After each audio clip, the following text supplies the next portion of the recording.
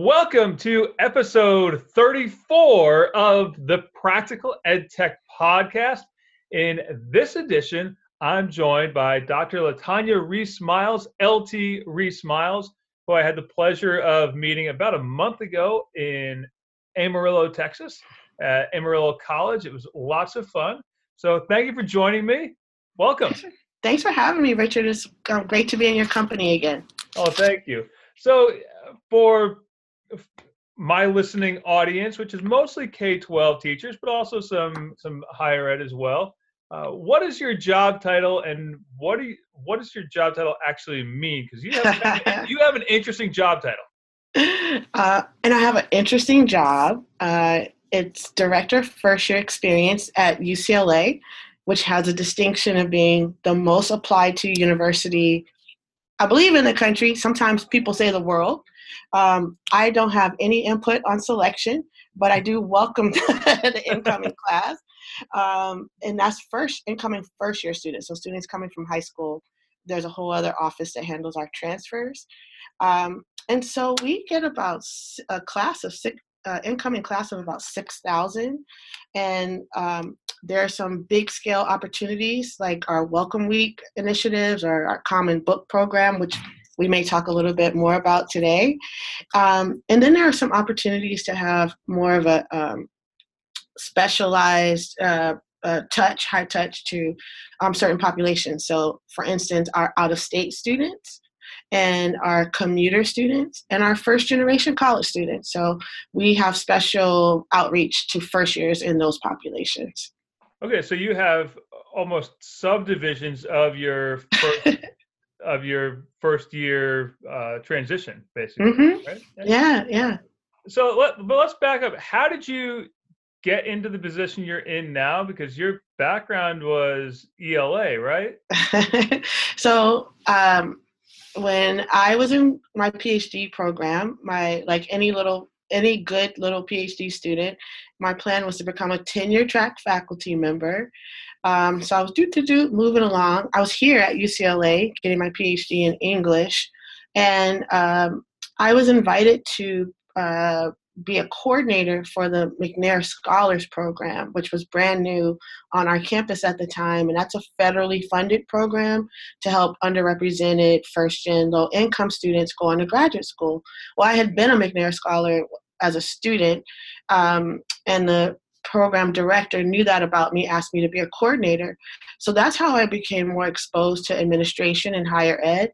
I was finishing my doctorate and working full-time in the McNair program, and I loved it so much, I decided then that I wanted to actually stay in administration. So I did the unthinkable. I actually applied for and got a tenure track job in Los Angeles and turned it down to stay in administration.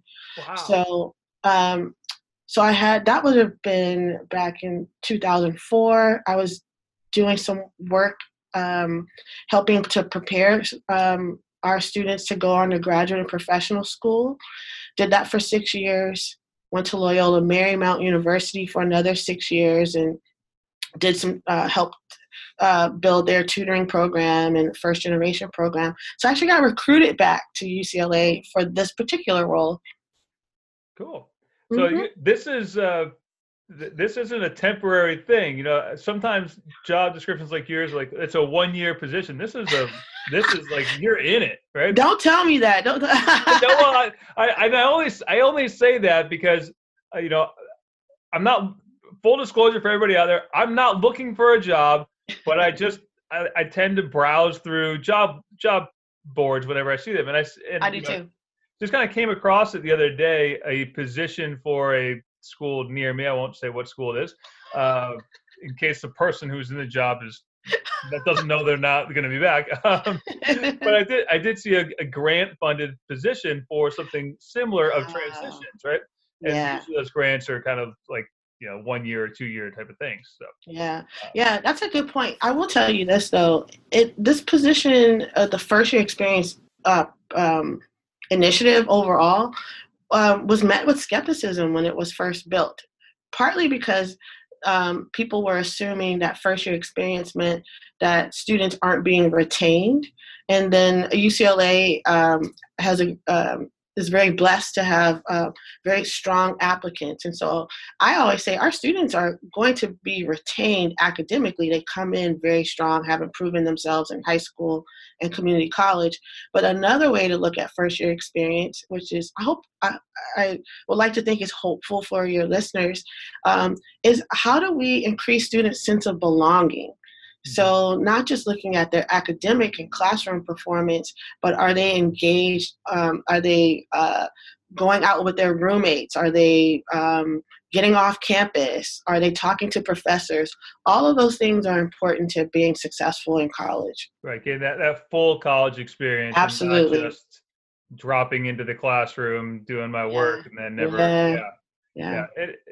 Because I get to see some of my high school students who've gone off to college and then will come back into our community. Mm-hmm. Sometimes there is that, went to college, got good grades, but didn't necessarily get invested in the community.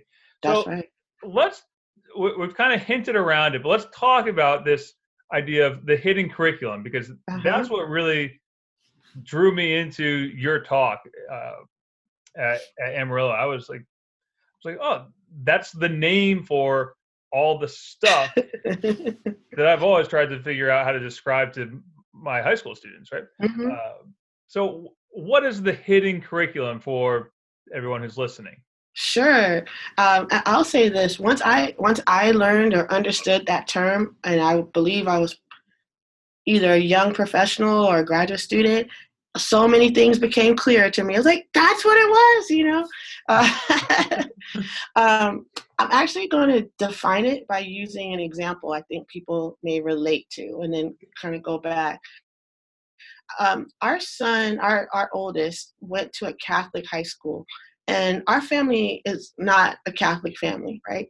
Mm-hmm. And at one point, as a senior, all the students go away to what's called a Kairos retreat, right? So they go away for a period of time, no electronics, and then the students come back, it's overnight and all this type of stuff. And so then the students come back. Well, anyway, I remember getting notifications from the school saying, your son will be here at this time and this day to be sure to pick him up from the church. So we show up and then we look around and we see these families that have flowers and candy wreaths and balloons. And we're like, what was this, Yeah. And so that would be an example of a hidden curriculum because as the name implies, there's sort of an expectation, or it could be a rule, or it could be a belief that is not expressed openly, but somehow ends up occurring anyway, because no one told us that we should be, that's part of this welcoming back process for the students who've been away, is to, it's a really big deal. You're supposed to have all these things. And yet that's what happened anyway, right? And so I actually use this as an example with in my classes with students. I said, well, how could this have happened? And the students will point out, well, these families probably had prior experience. They may have gone through it themselves. They may have had another student who's gone through it. So this expectation now gets passed on in an unspoken way. And so I like to use that example because that isn't to say hidden curriculum is an evil agenda. It is not an evil agenda. Yeah. Like I said, it's just things that have at some point have become so normalized, we might say, that they aren't spoken directly.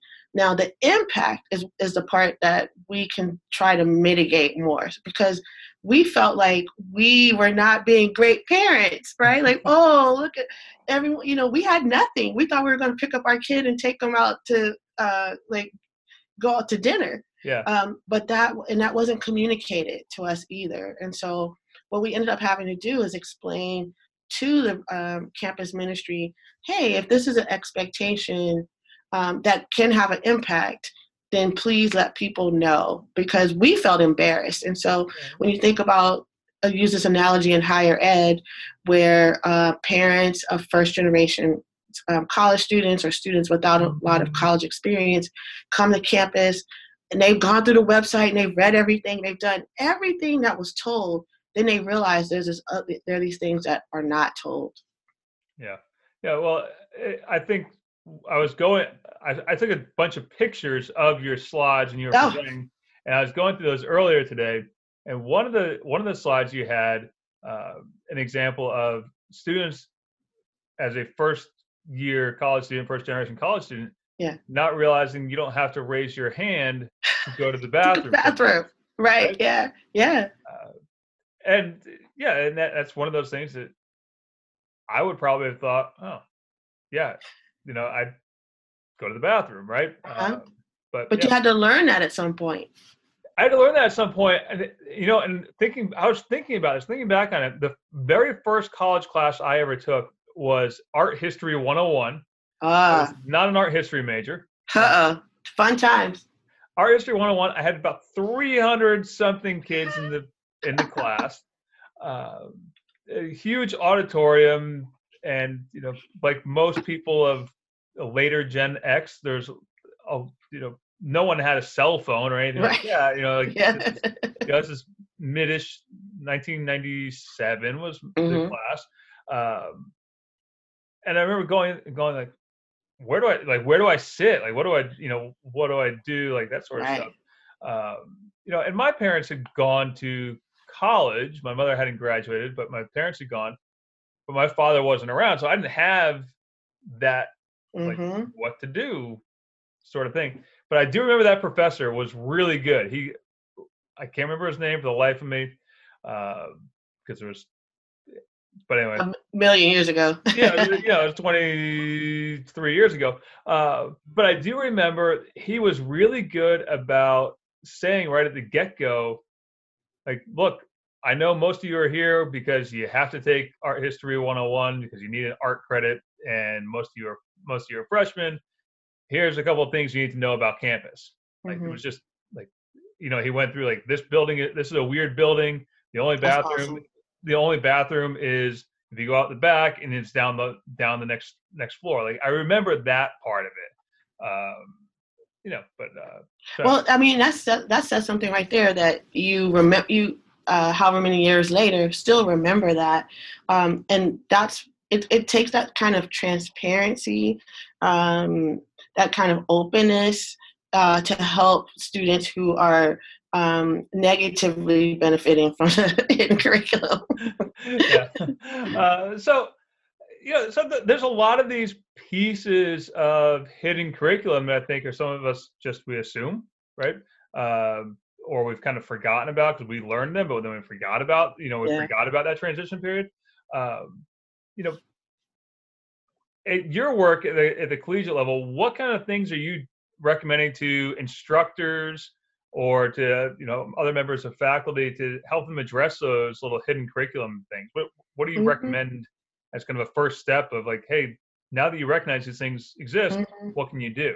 Yeah, usually like one of the obvious places is the course syllabus, right? And so number one, even explaining the function of a course syllabus, folks have to take a step back. When I think of, this is my oldest, when he had a syllabus in high school, I remember it was a document that he would hand over to either my husband or myself, and we had to sign, right? So it's this very transactional process, like, parent, you're verifying that this is what the student is taking, so the student wasn't really an agent in that situation.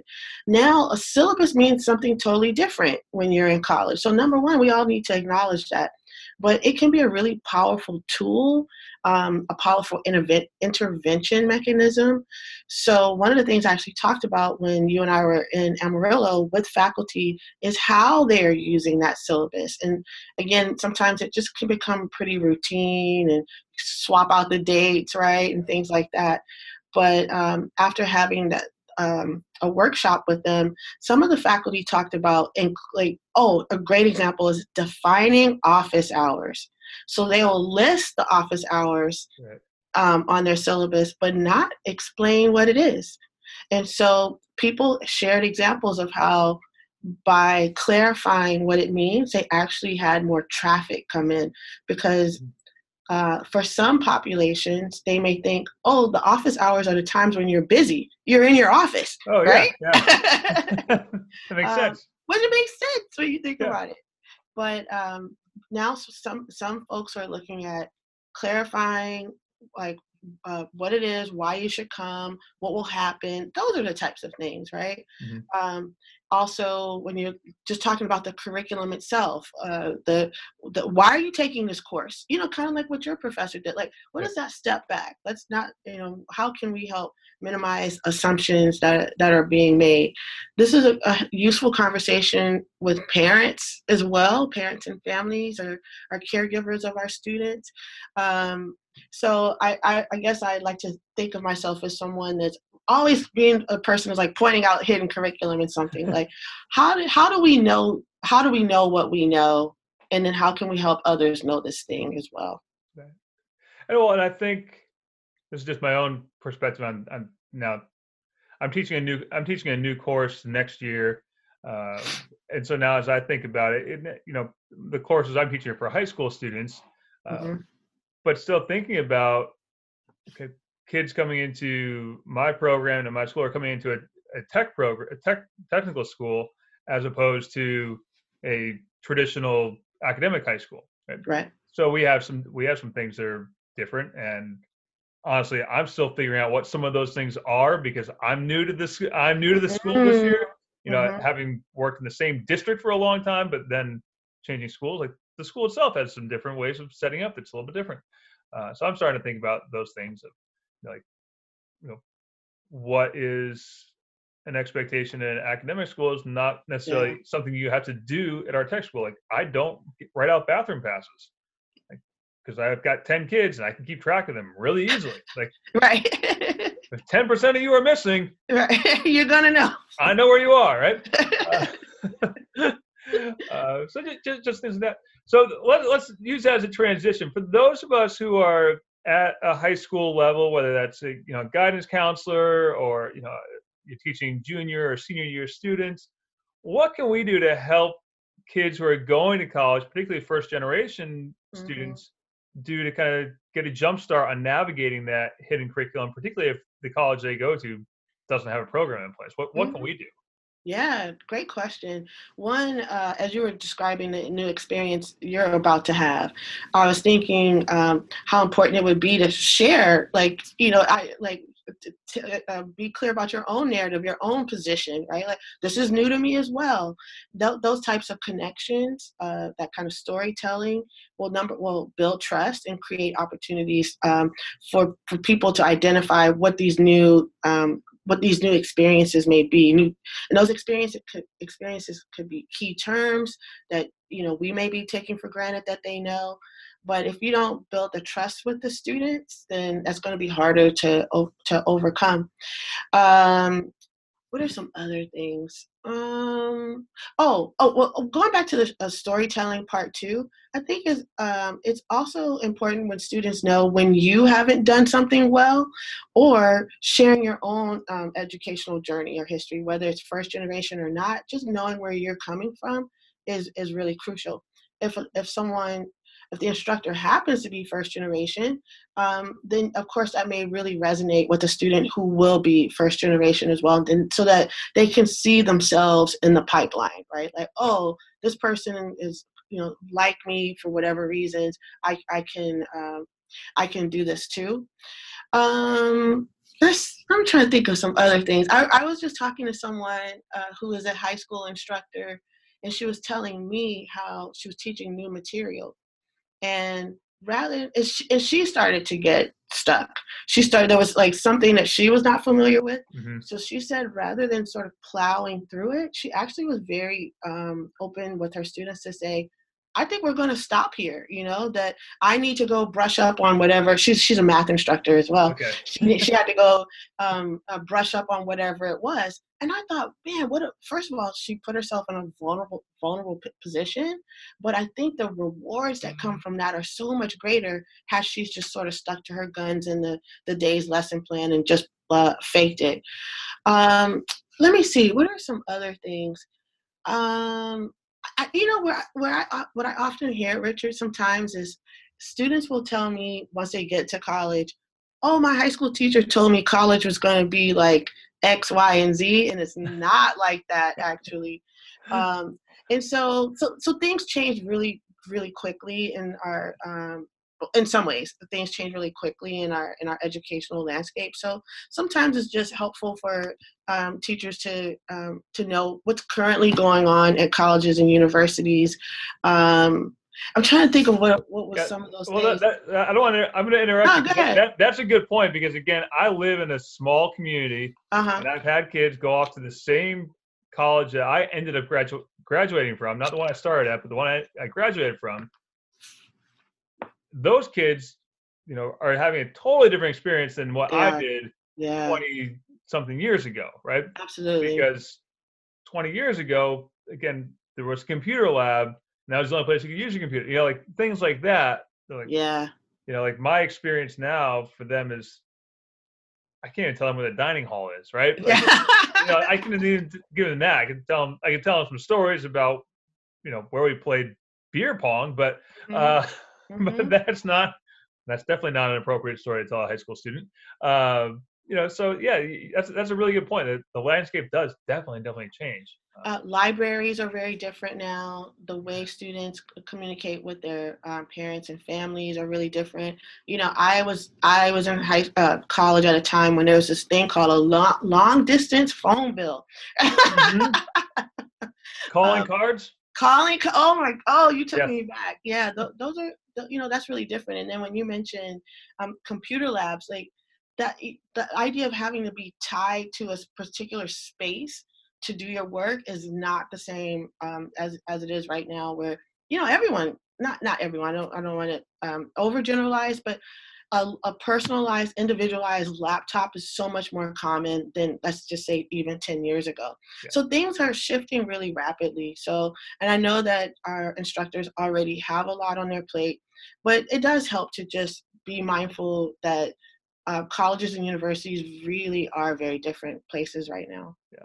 But the other little library, you mentioned the library, Mm-hmm. reserve reading. That was the other thing that art history teacher explained to us is where to go to get these reserve readings that were in the library. It was like, Mm-hmm. yeah, that was one of those things. I was like, that was really helpful to know, like Yeah. what floor that was on. Right? Okay. It was on the Guess fourth what I found out floor. today?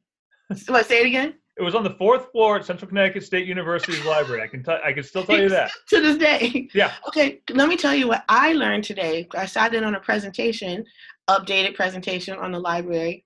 So you know how we had old school reserves?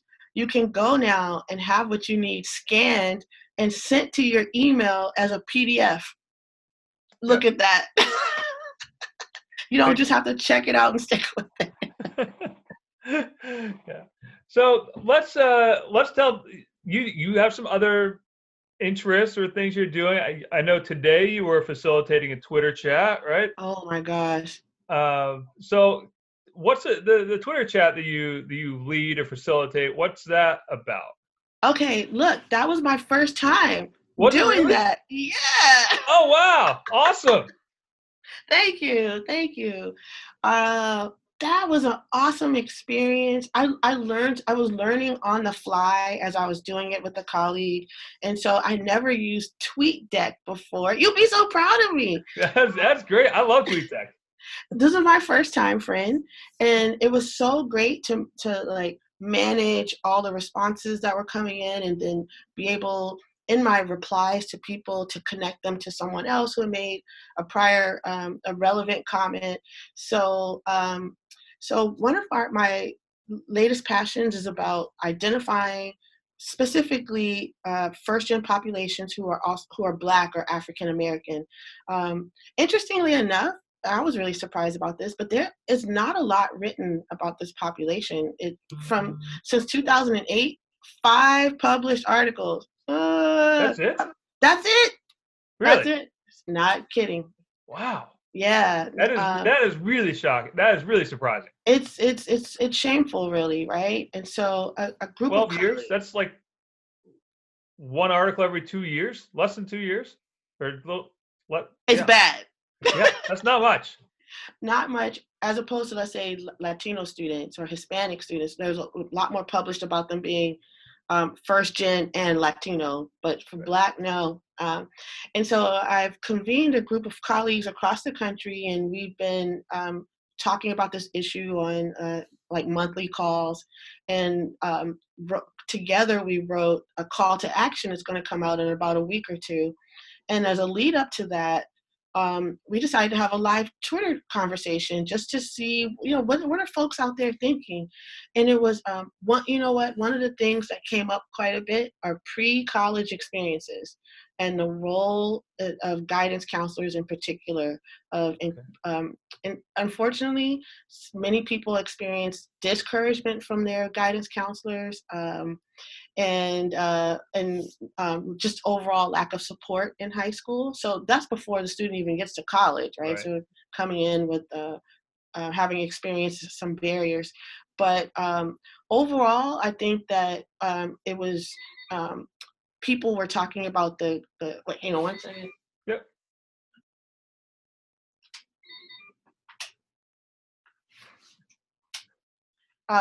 Overall, people, sorry about that. No worries. I think people were starting to recognize the need to really focus on this population and think about, well, what is the significance of being African American and first gen? What are either the historical or cultural uh, unique qualities of that identity, and then how does it impact them if they are the first in their families to go to college? Wow. So I want to just push you a little bit on this. Mm-hmm. The discouragement from Mm-hmm. guidance counselors, is that things like saying that you might not get into that college, that sort of thing, or is that okay? Yeah, like college isn't for you, either at all. College isn't for you, or particular colleges are not for you. Listen, even in my own case, I did not go to my assigned guidance counselor. I went to the guidance counselor that my friends had assigned to them, because she was just more openly supportive of Black students. Oh, okay. Yeah, I'm trying to remember who my high school guidance counselor is now, and I couldn't tell you. Yeah, I yeah. saw that person once, twice, maybe once a year to And say, you "What are you know, going to take next year?" and since you and I have been in high school, the ratio of guidance counselors to students has, well, how do we want to put this, sharply declined, I guess. So like for some public high schools in particular, we're talking 1 to 3,000 students. What? No kidding. As opposed to like small private schools where the guidance counselors are more accessible. There's public schools are facing shortages, are having their guidance counselors cut. Right. Yeah. That's not seen as the not front line, but that's not an instructional position. So yeah, Yeah, yeah, yeah, I know. Yeah. yeah. My friends that are librarians face the Oh, same thing, right? yep, Because that's yep. not like anyone can put away books, right? Mm-hmm, But that's not what they do, right? right. That's not what they do. Believe Right. me, librarian friends, Yeah. I know that's not what you really do. Yeah, librarians are awesome. Yes. So let's wrap this up. Where are you speaking next, and/or where can people learn more about your work and follow you and get involved? Um, so I'm not speaking again until Baltimore at the NASPA Student Success Conference. Okay. So I'm not sure which proposal I'll be talking about. I submitted a few, including on Black first gen students. But I want to tell you something that is really exciting news. In April, I'm going to be inducted into the National First Gen Honor Society. Awesome. Congratulations. Thank you. So North Central College, right outside of Chicago, in Naperville, Illinois, reached out to me. They're having I can't remember, I think it was their second cohort of inductees, and invited me to be an honorary member of this group. And here's even cooler than that, my daughter is going to be there as well, since she goes to college right outside of Chicago. That's awesome. My daughter will get to watch me be inducted into this society. It's going to be really cool. What's the date for that? April 17th, Friday, April 17th. Yeah, if anyone's in the Chicago area, stop on by. All right. Awesome. That is really cool. Cool. And so are you going to do another Twitter chat? Are you going to lead another Twitter chat, or what do you think? You know what? I think I'm the victim of being too successful. I think we might have to. All right. Good. Very good. I'll be sure to let you know. All right. And I'll be sure, for everyone who's listening to the podcast, I'll be sure to link up LT's Twitter account so you can see what the chat is all about and join in. Absolutely. Join in yourself and chime in. And if you happen to have a chance to be at the NASPA conference and you want to see a really awesome speaker and presenter, I highly recommend it. So it was enlightening for me, and this again was enlightening for me as well. So thank you so much for all your time and all the great work you're doing. And I hope lots of people are now more aware of hidden curriculum and helping students navigate that. Great. Thank you so much for having me. It was a blast, and I knew it would be. My pleasure. Thanks for doing it. All right. Thank you. Take care. All right. Bye. Bye-bye. So that was Dr. LaTanya Rease Miles, LT Rease Miles. It was a fun conversation for me, and I hope you enjoyed it as much as we did. And after we were done recording, we mentioned that we might want to do another one of these. And so look forward to that perhaps later in 2020. As always, thanks for listening to the Practical EdTech Podcast.